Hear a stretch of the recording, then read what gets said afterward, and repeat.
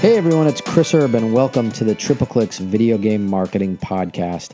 On this episode, I'm joined by famed music DJ and founder of Dash Radio, Scott Keeney, also known by his stage name DJ Ski. Recorded at the TripleClicks office, we talked about how Ski got his start in marketing, helping launch the T-Mobile Sidekick, his experience making mixtapes for artists like The Game and Kendrick Lamar, his relationship with Prince, and how he earned the moniker the Oprah Winfrey of hip-hop from Mark Cuban. I hope you enjoy the conversation.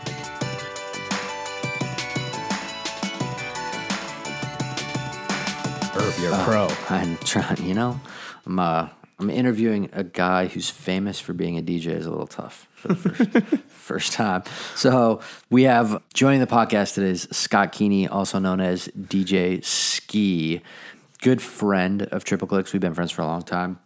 I Googled a bunch of stuff and did some background work on you. Shit that I didn't even know about you to do the introduction. Let's see what's real and what's not.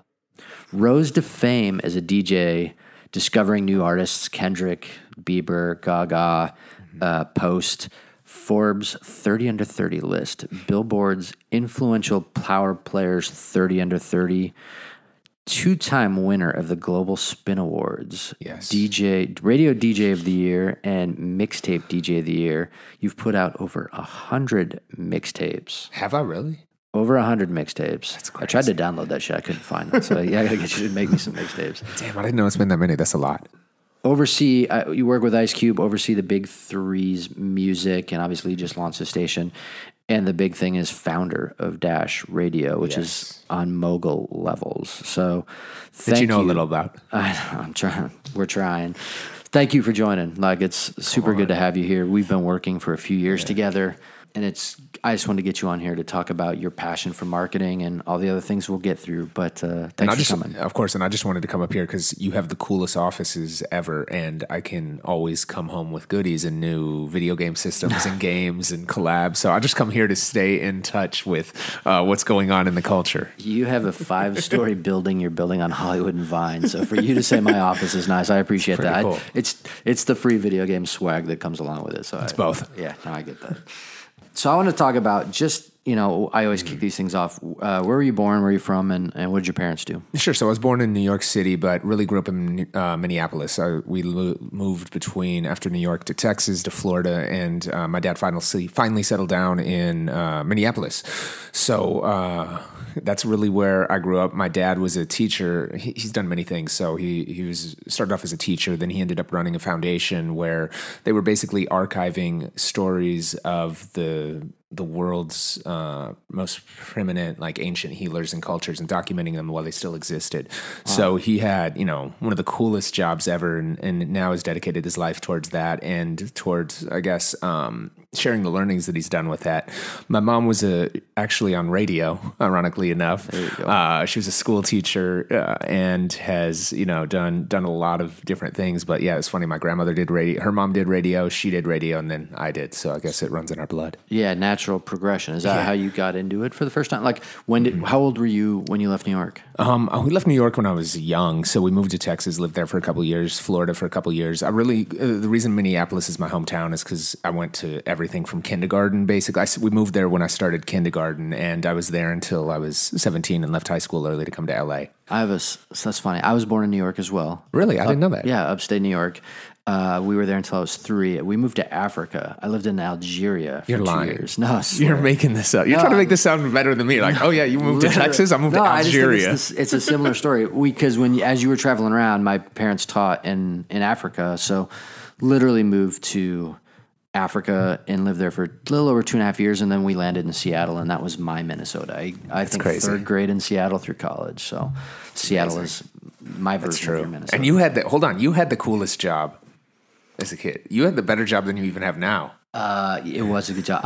During end of high school, beginning of college, I was a bat boy for the Mariners. I ran the visiting clubhouse and the Twins were, of course, my favorite team, but going through the 90s as a Twins fan was tough. After 91, of course, which got me into sports. And my favorite athlete of all time is Ken Griffey Jr. So I was a huge Seattle fan. Plus they had the S. It was my favorite colors in the logo, the new logo that they came out with. And baseball was my favorite sport. So the Mariners were really, really a close, like 1A, 1B Yeah, it's people say the Sonics, Kemp, and Payton, and that's who I loved them. And so we were there at the and Pearl Jam, and I was in college for the drop of all that stuff. Seattle felt like a moment. It's incredible. But yeah, I worked for the Mariners from '91, which I think there was like 300 people at the game through the '95 season where we actually made the playoffs for the first time ever. So it was great. Alex Rodriguez rookie year, like it was crazy the talent that came through there. So let's get back to music. How did you get into music? What was your connection? Obviously, because of the family doing it. How old were you when you first got it? What was your first gig? My dad was always a piano player, and an incredible one at that, still is. So he was always playing nonstop and, had tons of different records and things. My mom was a singer. She was actually in Up With People, that group, believe it or not. Yeah, so she was going to across to Europe and stuff on tour for that. So it was kind of in my genes, I guess, looking back at it. But for me, the moment that clicked for it was I actually, in my high school, I went to an inner city school in St. Paul, called Central High School, and they had a recording program which was really weird. So I actually took it as an elective on audio engineering, and it was that really kind of piqued my interest. I always loved music, and before I had a CD changers and would DJ by mixing, changing songs and trying to remix stuff. But this is before YouTube, the internet, before it was easy to do those types of things. So I went out and after I took that class, I was like, wow,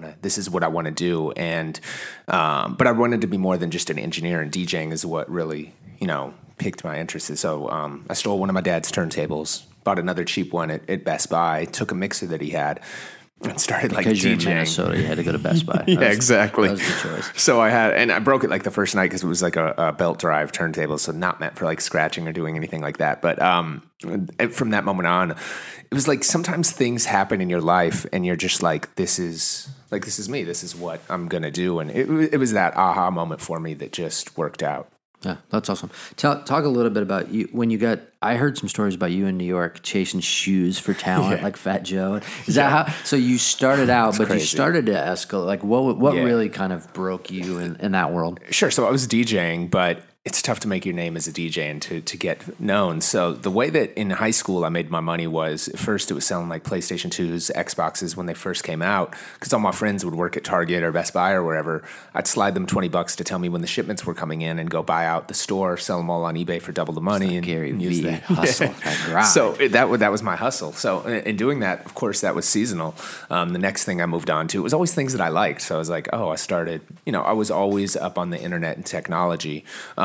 Before most of the mainstream world was. So I was, ordering exclusive Jordans and Air Force Ones from European sites and importing them over. Through that, I got connected with a DJ named Stretch Armstrong, iconic legend, broke, he really set the foundation for me in terms of me discovering people. He was the one that broke Jay-Z, Biggie, Nas, Wu-Tang Clan, everybody, still a legend to this day. There's a great documentary on him on Showtime right now. But Stretch happened to be meeting with Steve Rifkin, and he needed a PlayStation for his son, so that's how we connected. And then I started selling Steve shoes, and that's how I, ultimately it was selling those things that got me into LA and the entertainment industry, and how I had a base even when I got out here to already know people.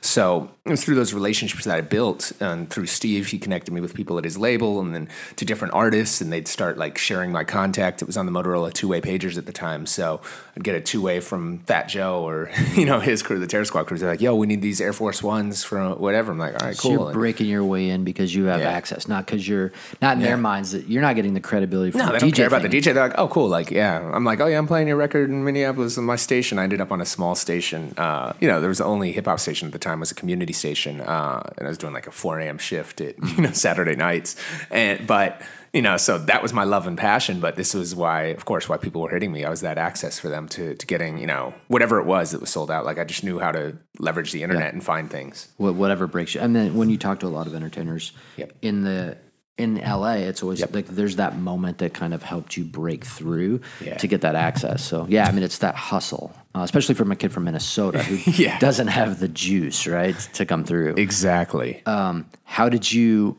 elevate from from being in Minnesota on the midnight to 4 a.m. shift to, I mean, it's really your escalation in LA. Same thing. It's you're famous for shoes and you're famous for DJing. Right. The shoe evolution makes sense, right? Like, fuck, I'm building my brand off of this stuff. And I'm assuming, like myself, like I'm always proud of my shoe collection until I'm in a room with you, and then I'm not so proud of my shoe collection anymore. But it's like that evolution of your passion for that. And then how do you break out into LA and get onto Kiss and those things? Sure. So it's interesting. So when I came to LA, I wrote a proposal to Steve after I was selling him PlayStation and shoes on what I thought he was doing wrong with his label. And at the time, he just had his biggest quarter ever. He did $300 million in billing and sales. And he's like, who's this kid that's telling me that? But it was all really digitally and internet focused. And he had no idea what even email was and things. So he was like, hey, come meet with me. So I flew to New York, ditched high school a day, met with him. It was funny, actually, the first meeting was canceled. He canceled on me after I showed up. He's like, oh, I got an emergency meeting. So I was like, heartbroken as a kid. Like, I left my day, but it's the real a lot of people, right a lot of people would like given up, but I just stayed on him and didn't take it personal. Like, at first I was like, damn, like, really? Like, I came this, but then you realize, like, wait, I'm just a little kid. Like, he's running what you gave up to get there versus yeah, exactly. So ended up meeting with him, and 2 weeks later doing the same thing, and it worked out, and he offered me a job. So figured a way to graduate high school early, came out to LA to work for him and launch his new company. SRC is his deal ended with Sony.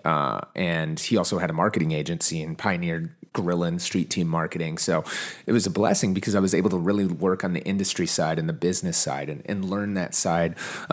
Before my artist career took off, I was still DJing at the time, but I was out here working for that. And I just kept networking and building with others. I remember the first person I met in LA was Ben Baller because I was selling shoes, and it was when the first SB Dunks came out. And what happened? He'd like bought a monopoly on all these stores and gotten and bought them all, and I bought the other ones that were there.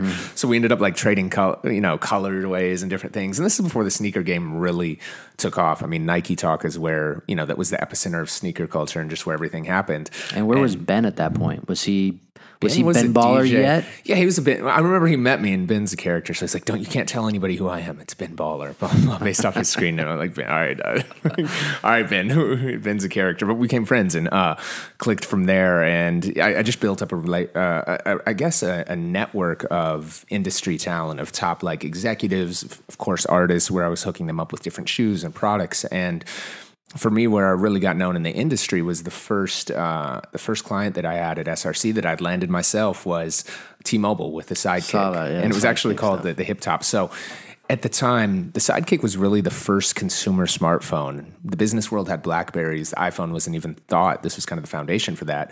But everybody just had flip phones. I loved that. Sidekick was the best device ever, and so I realized the potential that product had, but also realized we needed to get it in the right hands to go out and, I guess, get everybody aware of it, right? So it's the same thing that you do. It's finding ways to take products and get the message out there through, innovative marketing campaigns. And for us, product placement was still in its infancy in early days, and they did not have very big budgets. It was a new startup by a company that Andy Rubin started, who went on to start Android, called, it was called Danger. The original product was called the Hip Top before they changed the name to the Sidekick.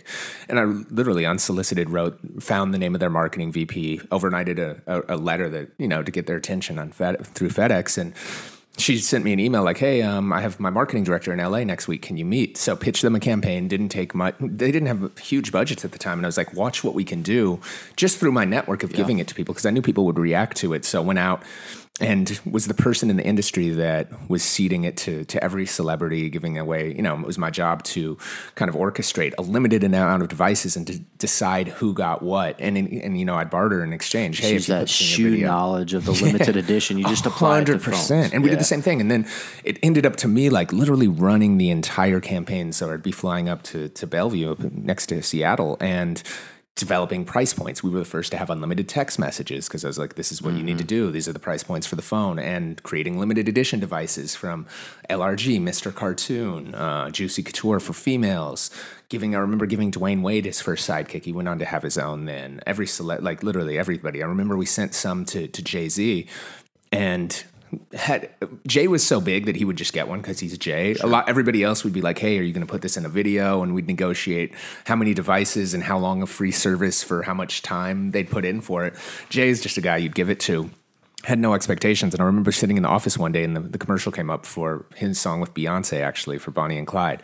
There was a commercial that it was going to premiere on MTV, and the commercial was him driving. They were driving in a convertible, and he pulled out a sidekick.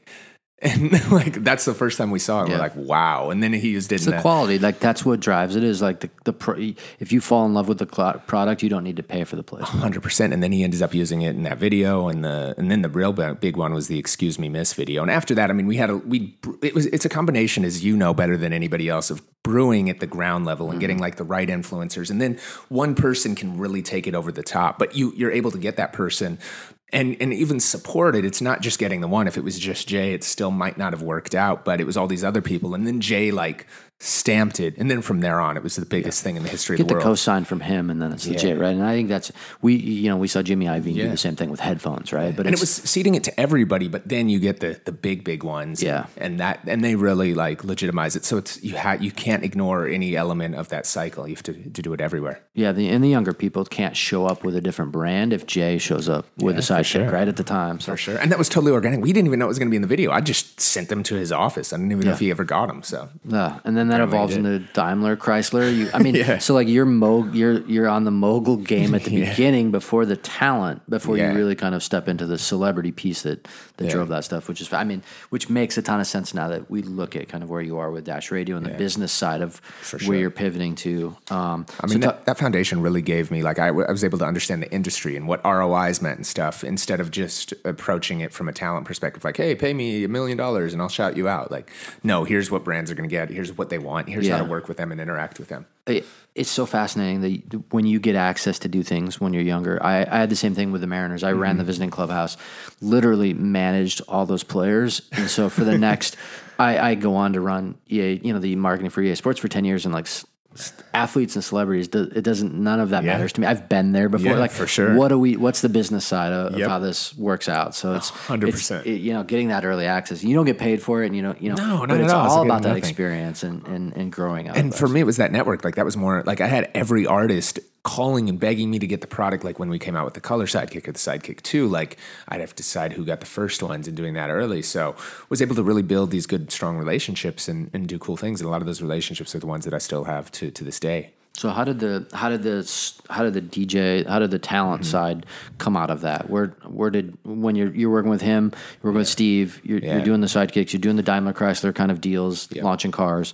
How did you get into onto the talent side? So I was always interfacing with talent just through the marketing stuff, and DJing was still like my passion and what I always did. I was still doing events and trying to do my own like little mixtapes and slowly building a name. I ended up, I think, like at one point I was doing mixes on Sirius when it first launched. So I was at satellite radio in its infancy when we had like no listeners, which was great to understand and helped, to the knowledge when we built Dash. But for me, we worked with a ton of new artists. And one guy that I'd met early on was this kid Game, that they introduced me to him before, like right after he signed to Dre, before anybody knew who he was. And I just instantly knew he was going to be a star from that moment. And this is before G-Unit or anything else. And we'd actually done a lot of work with the Violator guys and 50 and putting like the Sidekick and Via and, at the time, then we went on to land Daimler Chrysler and relaunch the 300, the Magnum, the Chargers, kind of make their brand cool again in the early mid 2000s. So it worked a lot with them. And the real turning point for my DJ career is when I produced 300 Bars. So it came about, I'd known Game for forever. I'd known 50 for a long time too. And he and 50 had just gone through this beef, had this peace conference. We were doing a lot of things together. And he played me. My studio and office was on Melrose, and I'd built a little recording studio in there where I was like doing my like Sirius show and things, and trying to make it as a DJ while I ran the marketing agency. And he happened to be, I think it was Ed Hardy or something across the street, and I ran into him. He's like, I was like, oh, are you guys good? You and 50? He's like, no, I'm coming out dissing him. And he played me. He gave me a CD at the time of a song that was the first 3 minutes of 300 Bars, him dissing 50, but it was all over one beat, the same KRS-One, BDP, Love's Gonna Get You beat. And he played, and I was like, I went back and heard it. I was like, this is dope, but the beat's very repetitive. I'm like, you expect people to listen to this for 15 minutes? Like, they're going to fall asleep. So I went in my studio unsolicited and like, I was like, hey, I've got an idea. Check your email in 30 minutes. And just did like producing, mixing some beats together and sent it to him. I was like, hey, you should record something like this, just as like an idea, as like a friend. I didn't have any expectations. And then all of a sudden my phone rings and it's him. He's like, I'm on my way. We're going to record it right now. I'm like, all right, where? He's like, it's your place. I'm coming right now. I was like, oh, all right. And in that like 24 hours, we locked ourselves in for like 24 to 40 hours straight, literally, and did, it's become one of the biggest disc records in hip hop history. 15 minutes long, going at the king at the time, 50.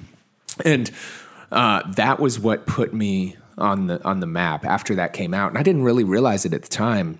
And then I realized, and I didn't even know he was going to put like name on it. I was just trying to help out and be cool and like, oh, cool, I'm a part of these cool things. When I Googled your 100 mixtapes, there's a lot of game in there. Yeah, exactly. And that's what started out. So that was my crack in the door. And being a DJ, you only get a few opportunities to really kind of get your name out there, right? So, and I realized as soon as that happened, and this is kind of one of the key messages that I think you'll understand, like, I guess success is a mix of preparation, luck, and timing. And you have to, one of the key things is identifying those times. If I didn't take advantage of that situation right there to then focus on my DJ career, I sold my agency after that. And I was like, hey, I want to be a DJ. This is like my world. This is my time. You never know when those things are going to happen. And it's a very short window. So I then decided to focus my time on DJing and then went on to produce all of his stuff and expanded from there to everything else. Sure. So you're mixing, and I couldn't agree more on taking advantage of that time. I mean, and I think that's... you never know when they happen. It could happen for you, to anybody out there listening today. You have to recognize it and be willing to jump off that bridge. Like, I had an agency in Seoul and I was like, look, if I want to make it as a DJ, this could be my only shot. Yeah. So I had a similar, when I was working at the time, Wizards of the Coast. I was literally running Pokemon and all those things. And a good friend of mine who worked there, Tom Getty, had left 2 years earlier. I love Tom. We had worked together for a long time. He went to EA Sports, and that was like a really big deal. I was like, oh God, someday I want to do something like that. And I remember it was December 16th or 17th. Tom could tell me the day. I had an extra, I sent my clients at Wizards boxes of chocolate. I had an extra box of chocolate, and I was like, oh fuck, I'm going to send it to Tom, catch up. Literally said, hey, what's your address? I'm going to send you, I got an extra thing I want to send you for Christmas. He's like, send me a resume.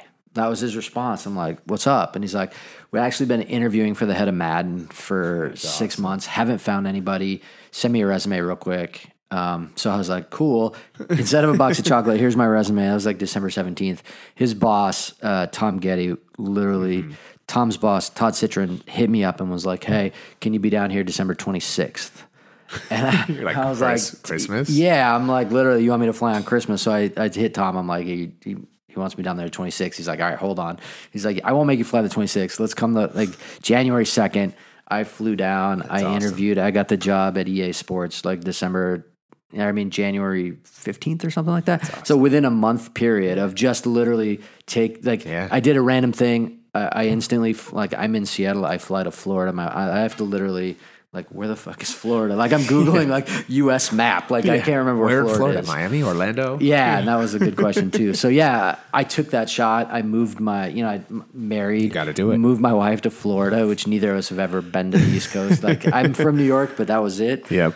So yeah, I mean, taking that moment or having that option is, and you got to realize when it's there too. And look, you got to realize too, it might not work, but you've got to look, if you really want something bad enough, those things are few and far between. If I hadn't jumped on that opportunity, who knows if that would have ever happened to me as a DJ. If I hadn't moved to Florida, I don't know if I would have ever left Seattle. I would have been that guy that grows up next to your high school, which is, there's nothing wrong with that. But if you're not pushed to go, 100%, it's, it changes everything. Yeah. So tell me about Ski TV. So Ski TV, then I launched. You get to Kiss. You're crushing it. I do want to hear about you did Kendrick's first mixtape. Yeah, so coming off of that. Sure. So in meeting with Game is actually around the time we did Games. It was one of his first 2 mixtapes. Some of his street homies had this artist J-Rock, the TDE guy. So that's when I met Top Dog and the whole TDE camp. And they brought in, I remember the first time Game met Kendrick too. He's a 16-year-old kid. They brought him to my studio on Melrose, the same one that we did 300 Bars. And I remember they brought in this kid and let us play him for you and let's check him out. I was like, all right, let's hear him. He started rapping for 15 minutes, just freestyling. And my reaction to him was like, he's incredible, one of the best rappers I've ever seen. The challenge is now, can he actually make a song or an album? Of course, he's answered that and gone on to do that. But at the time, I mean, he didn't know how to do just raw talent, but super rough. Was not like at the time there was like freestyle rappers, and there's a lot of people that can rap great and go in front of you. And he was going off the top and off the dome, and like he'd talk about everything that's like he sees in front of him. So genius level, but that doesn't mean that you can make a song or an album. And that's why for Kendrick, like it wasn't quick. And he ended up getting signed to Def Jam early on. I don't know if a lot of people know that. We put together his first mixtape, his first ever performance. I just found the footage of it. I have it. I got to figure out what to do with it or how to release it. Is when I had my own kind of car show. It was almost like ComplexCon before that. It was called the MV Expo, where we had cars, shoes, jewelry, technology, performances. Yeah, Ben was there. Yeah, Ben was a big part of it. Using your list, exactly. Of course. So that was the first time Kendrick ever performed. So we still have that footage, which is crazy. And from that, I realized after I'd started my DJ career, started taking off, I started producing all of Games things. But I also realized like, hey, I need to work with everybody. I don't want to be just known as like Games guy, even though that was my intro. And, but for anybody to expand, you can't just be tied into one person. So you can't be a one-trick pony because like it's not a good thing for a lot of reasons. A, you're dependent on others. B, it doesn't like you look like you're just following the coattails of them. And C, you're not as valuable if you're just part of them. If you're like the bigger I got, the more helpful it was to Games. So I started producing all the stuff with Snoop and all the West Coast guys, Kendrick, J-Rock, Crooked Eye. You go back so many people. And after my DJ career started taking off, I was on Sirius, still doing my show. I was actually at Power 106 at the time, and before I moved to KISS, and I saw YouTube had launched, and I saw there being this huge opportunity for bite-sized content. I knew it was there. I didn't know what the business specifically was. I was like, this is the future of something. Something feels right here. We need to get involved. No idea how it's going to turn out. Let's just try it and see where it goes.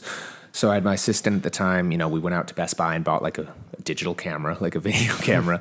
And we're like, and I got together like a few friends that I'd worked with. We're just going to start a daily vlog, in essence, vlog, before vlogs even existed, of just putting up a new show every single day. And there would be no guidelines for that show. So it wasn't like, hey, today is music, tomorrow's sneakers. It was just whatever. So one day would be, getting in a new Xbox system or reviewing a game. The other would be on the road with Chris Cornell in South America. The other would be, getting exclusive access to the biggest sneaker collection in the world, or showcasing, whatever shoes are about to come out before All-Star Weekend. And that turned into, ultimately a production house where we had 11 number one music videos and kind of revolutionized the music video industry by shooting on Canons and 5Ds. And, everybody, Jimmy Iovine gave us $25,000. We delivered him 3 videos when he was spending $250 on each individual video and fell in love with us. And the Interscope guys tried to buy us. We then ended up... we almost created a Vivo before Vivo, where we were utilizing music videos to draw our audience before like anything existed, and creating these huge numbers. And then after Vivo came out, that we didn't really want to be in the music video business anymore, because we were in it again, kind of as a loss leader to drive traffic to us. And they started taking that. And Mark Cuban emailed me and was like, "Hey, have you ever thought about doing a TV show?" So it's like, yeah, of course. Even though I was like, I don't know. So literally that night, wrote a proposal, treatment idea, sent it to him, and he was like, "Cool, let's go." So that's I've got interviews, and I hold this over your head. I've got Mark Cuban calling you the Oprah of hip hop music. That I'm gonna. Yeah, that was awesome on Jay Leno. Nonetheless, that was great. Shout to Mark for sure. And so it all just kind of builds out of there. How many seasons or how many episodes did you do of that? So many episodes. We did 5 seasons on TV. We started our first 2 or 3 on Access, which is Mark's network, and then got a bigger opportunity, and he gave me the blessing to go over to Fuse. And then from that, after that, like Dash became my main focus. So I didn't want to spend my time just because it's so much work and effort. You will see us bringing video back in a big way in the very near future. Talk about that, yes, for sure. I mean, video is going to be a huge component of what you see with us doing at Dash, even though our initial focus has been audio. But I realized, too, to launch Dash, it was the perfect intersection of everything that I've done, from radio, obviously, music, tech, industry, new media, technology. Like, it was the perfect centerpiece to everything that I was there. And I realized, like, look, it's such a big opportunity. I had to put all my focus on that. So talk about Dash for people who don't. obviously as a big fan, obviously we're partners on stuff. Tell people what's the elevator pitch on Dash? What is Dash, and why is it different? So we're not Spotify, we're not Apple. The easiest way to think of Dash, like, look, from super high level, we've basically created something close to Sirius and an app for free. So we have 80 stations, except we power the top talent and curators in the world to go over the top with radio and with audio. We provide the back end, the licensing, the distribution network. We're in almost every vehicle, smart speakers, Pluto TV, anywhere you consume audio. And what we're trying to own is the lean back audio space. Where Spotify, Apple, streaming services are not competition, those are lean in. It's almost, those are guys at the evolution of CD. We're trying to be the evolution of FM and satellite as that moves to digital, as connected cars take over, as smart speakers and home speakers take over. And one of the big challenges you see with music and all audio today, including podcasts, is discovery is so tough. There's so many options. It's very cumbersome. What we do is empower the best. We basically curate the curators and empower the best curators to go over the top. So you as a fan, all for free, all without traditional commercials, just click on a station. If you want to hear hip hop, if you want to hear basketball talk, if you want to hear K-pop, we have leaders in all of those different sectors. You click play and it's served on a platter to you.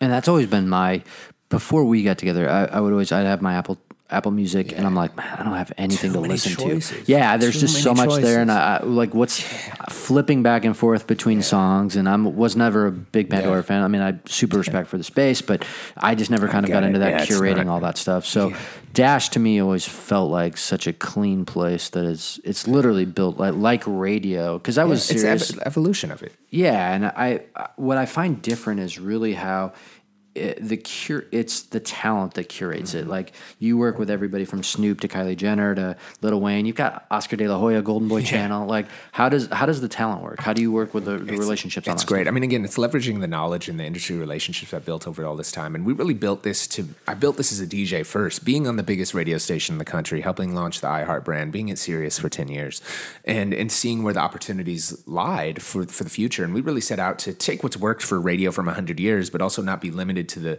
confines that analog and even satellite radio are, just by nature of cost and distribution and ecosystems. And we really went out to create something that is useful for talent. And the reason we've attracted all them, we haven't paid them money. Like, that's not our model. We'll do a rev split as we start getting branded and sponsored stations that we split with them. But we were very clear to everybody, and some of our biggest talents approached us. We didn't even approach them. They wanted to be a part of it. We've given them this new platform to use audio as a medium to communicate and interact with their fans 24/7, 365. We have all the licensing, distribution rights. There's no other platform that they can do what they do on Dash with. So when Kylie does it, she feels like this is her channel, her platform. It's pure ownership. That's why you DJ the makeup pop-ups, you do all that stuff. It's like the talent kind of owned, which is a really different 100%. Platform than iHeartRadio and everything else. 100%. Instead of, and look, the challenge with the big traditional radios is that it's so expensive. You're spending hundreds of millions of dollars if you want to launch a new station in LA, and that only covers 50 square mile radius. So of course you have to bleed a rock dry and put 25 minutes of advertising an hour and play the same 10 songs over and over because you're trying to cast the widest net. We're not burdened by these legacy infrastructures and ecosystems. We can go out and really create something that is heavily targeted and focused, and not worrying about what the individual rating is on that station. We want people on the platform and to give them the best content in every category. And it also reaches a lot further instead of just a small geographic area.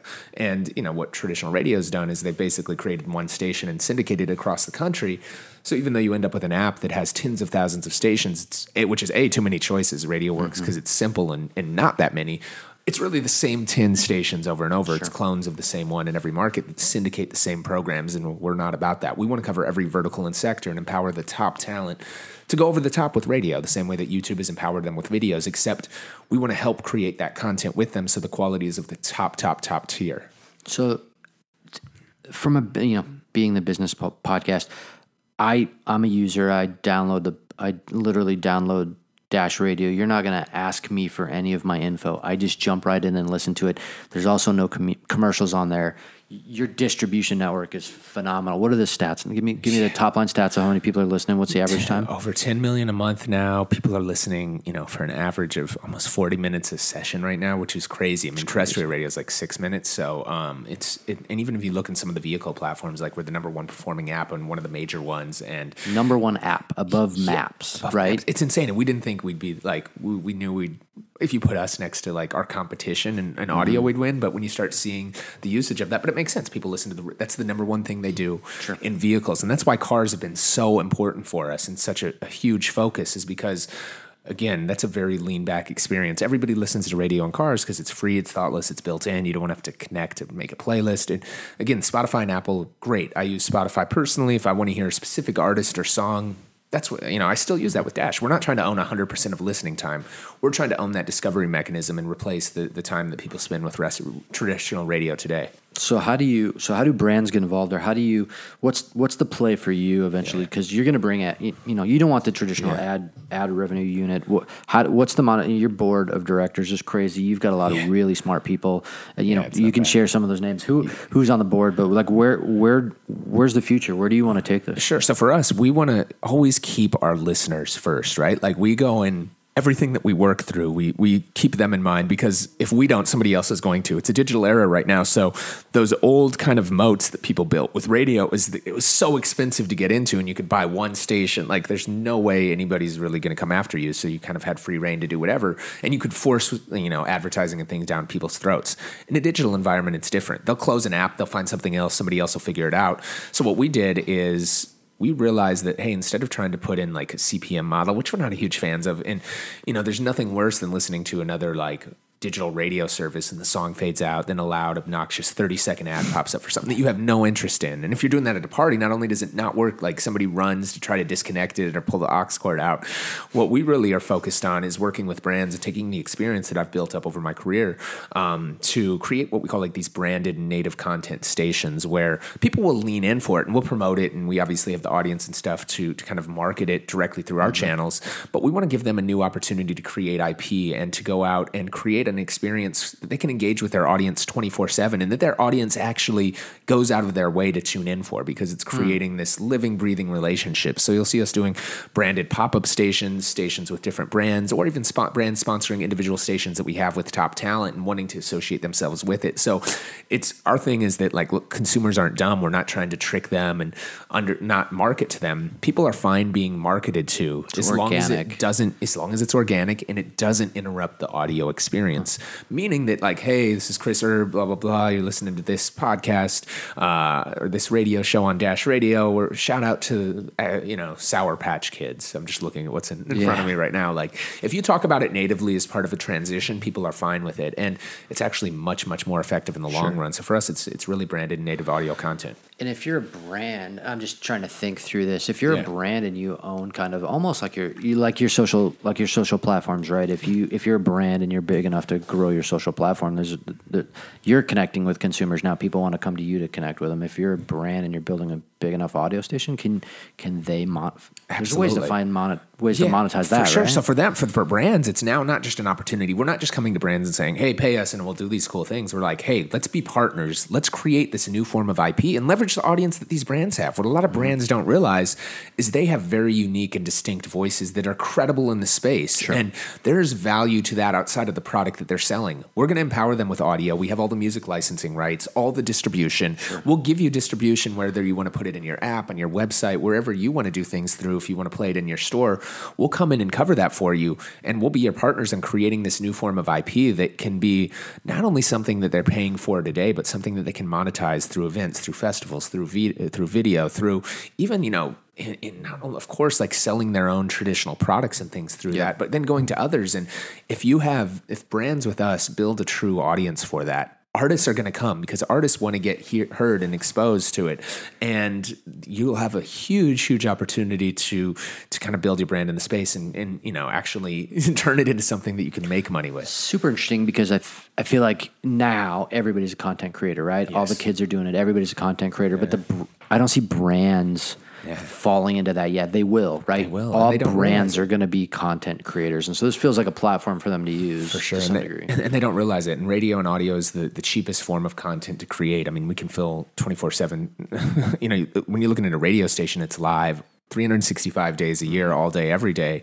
Video content's expensive and you need to write lights and to pilot all these shows. With radio, you blanket a lot of it with music and programming and different DJs and people selecting it. So it's the most efficient way to create a lot of content that people will come in and create engagement for. So even if you're a brand and you have an app, we can put radio in that app for you. So it's going to get people to tune in, not just when they want to come buy your product, but they're going to tune in every day to see what's going on and really build these long-lasting relationships with your audience. So that's the mogul side of where you're going with that. I mean, Yeah, I think it's exactly. amazing. Like, I think that's how we got connected, was through, you know, kind of what you've been doing with Dash. Obviously, I want to talk about gaming before you go. I'm embarrassed by some of the numbers that you've put up on.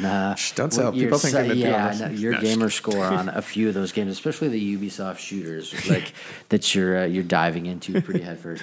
I think the first thing that I kind of really found we discovered was you remixing the soundtrack to Halo 4. That was awesome. I think we got connected through Aaron Greenberg. That's right. Shout out to Aaron and those guys. So that's and right. that was an awesome opportunity. I mean, Halo was when I was selling Xboxes, it was the first game out, and that was the first game that I played on Xbox, and so it's been with me since, you know, and actually I think the original Xbox came out on my birthday, November 15th, 2001. So always have had ties for that. So for it to come full circle is just awesome. That's awesome. So you worked on that, played with that. We did the collab with Undefeated. Yes. The following year. So we did sick. Triple Clicks. We did a partnership with James Bond and collabed on. You guys always do the coolest stuff. We try. Halo 5 collab with Undefeated, which was cool because it was really the first time we kind of got Undefeated to play within the gaming space because it was kind of, you know, a lot of people had been chasing that. It was unique, and I think we did the stuff out there. And it was something that made sense in all these worlds, and what people don't realize is that, like, and now obviously it's starting to come mainstream, but everybody treated like video games as like, oh, it's just nerds, like what's going on? Like, no, it's every athlete, every celebrity, every artist, every kid. Yeah. And now you're seeing, you know, Marshmello's performance in Fortnite be more talked about and more impactful than the Super Bowl halftime show. Yeah, correct. I mean, it's Without crazy. question. That's kind of our gig when we work with brands. Is, you know, we get invited to meetings now because of esports. Like 10 years ago when I was doing Madden, I'd have to go to Doritos and sit in Dallas for 2 weeks trying to convince them of why they should do a video game promotion. Right? Why should we let you guys give away the cover of Madden, and kind of begging them to do stuff with us. And now every brand wants to do something in gaming. They can't really figure it out. So and a lot of them just aren't knowledgeable enough, right? Like they're just hear buzzwords and stuff, and they don't understand the space. And that's why you guys play like, hey, this is what's real, this is what's not. Gaming is that's the thing I find interesting is if you're a brand and you want to be in a movie, it's, you know, the studio will take your call and you can get in there. You know, if you call Fortnite, and they're not calling you back, right? It's $350 million a month. Like you think that they care anything about that. So it's a tough place to crack. And especially, and you have to be, and again, it's the core of everything that we've talked about. Like even with my career with music, it has to be authentic. Like you're communicating to a young generation. So it's all about authenticity, and transparency in this day and age is more important than ever. I think that's the thing that we really look at is, you know, instead of, do you want to market to gamers or do you want to build a relationship with these kids? And it's really about that content and the hookup, and that's the natural, organic way of, like, sponsoring esports is great if it's about brand awareness and going after that. For example, like I have the Taco Bell Xbox, and every time I turn it on, I want a damn taco because I hear that dong. So like those things like legitimately work and are really cool. And it's like my head hurts thinking of how hard that was to get the bell into that Xbox. But that's one of the coolest things ever. Not only from like, yes, I feel like a taco every time, but it's something that I show off because it's different than the traditional Xbox sound. So like, for me as like a fan, I'm like, oh, this is something that I want to go out of my way and show off, and I then become an advocate for the brand. Yeah, and that's shout out to Taco Bell, who we're friends with, and I have Will on the upcoming podcast. And nice. It's interesting that they've been doing it forever, so the credit for them for the evolution. Yeah. So that was this year's. We're working on next year's, and like topping the bell. Like we always got to evolve. So it's a tough challenge. I'm glad I don't have to find something else, because I would have quit then. Yeah, it's a fun. Yeah, it's definitely the high mark. Like the numbers that happened on that one was crazy. So, what are you playing now? What's in Still your a lot of Xbox? Fortnite. I got the new Apex Legends stuff, so I've been trying to figure that one out a little bit. Still FIFA. I'm obsessed with FIFA, so I'm always like FIFA to me. Even though football, baseball, basketball are my favorite sports, I think my favorite sport video game is FIFA without question. So really, I mean, I get into games and I'll like end up, even though I have so many of them, I'll get into cycles and just play the same one or two over and over. So for me right now, my rotation is Fortnite, little Apex because it just came out, and FIFA. What about Rainbow Six? Because that's the one I'm giving you the business on. I know, right? Your I haven't played Rainbow numbers, Six in a while. It was for a while. It was insane. I was proud of my numbers until I saw you logged on in your office one day, and I was like, Loved it. Yeah. You spent 5 times more time on Rainbow way Six too than I have. much. Like, Way too much. It's my crazy getaway. numbers. It's like my getaway. Like games are like a almost like meditation, right? Like you're isolated in a world that you're not distracted. And for me, my brain is always running a million miles a minute. So by playing a game, especially as intense like that, like you really have to hone in and focus. So they're great, like almost meditation tools. Even though like you're in the middle of all this chaos, it's something that, that I use to kind of decompress from the life and all the craziness that I deal with. So you don't play as much open world like I do. Like I'm super deep into the Far Cries. Like I just downloaded the new I've Far played Cry. all those things, and I'll play like, of course, like the Zeldas and Nintendos and stuff, just because they're such great games, and I used to. But yeah, it's limited time, so It's that Twitch quick pick up and be able to play. That's my thing. Yeah, if I had like as a kid, I never played any multiplayer games. It was all single player and open world and super cool. Like my favorite games still are like Mario 64 and Zeldas and things like that. But it's timing. It's tough to keep doing it. Well, I appreciate you coming on and do this. I'm going to ask you one question, off topic, totally different, but I can't let you get out of this. My wife is the world's biggest Prince fan. Tell me some Prince stories. I know that you have a deep relationship. You've shown me texts that he used to send you. Tell me what's your best Prince story Prince that you is have? awesome. So I met Prince. I got invited to a secret show he was doing in Hollywood down the street from my office at the Sayers Club, 100 room capacity. And at this point in my career, I've been to every concert, every show, seen every artist, not really excited. And if I go, like I'm showing up late, like getting there and all that. Prince, I showed up as soon as the doors opened because I wanted to get right at the front and sit there. I knew, and by the way. What year is this? This would have been like 2010, 2012, okay. sometime he's early 2010s. The legend, like he's. Oh yeah, for sure. He's Prince, and he's from Minnesota. I'd never met him. And you're Minnesota, yeah. Yeah, so it makes all the sense in the world. So I got invited. Couldn't bring anybody. Of course, couldn't have cameras or anything. So went there, and I know he's going to be late, right? So the show's at 10, doors at 8. I get there at 8. He goes on at midnight. So, which was early. I thought it'd even be later for him. So I ended up then writing a review of it for Billboard, and his manager reaches out to me at the time, and we connect, and she's like, yeah, Prince, loved your story, blah, blah, blah. And yeah, sorry. Yeah, exactly. Gary V live stuff happening. Yeah. So I get, and she's like, hey, long story short, get invited to go on tour with him. And he wants me to write a book on his tour.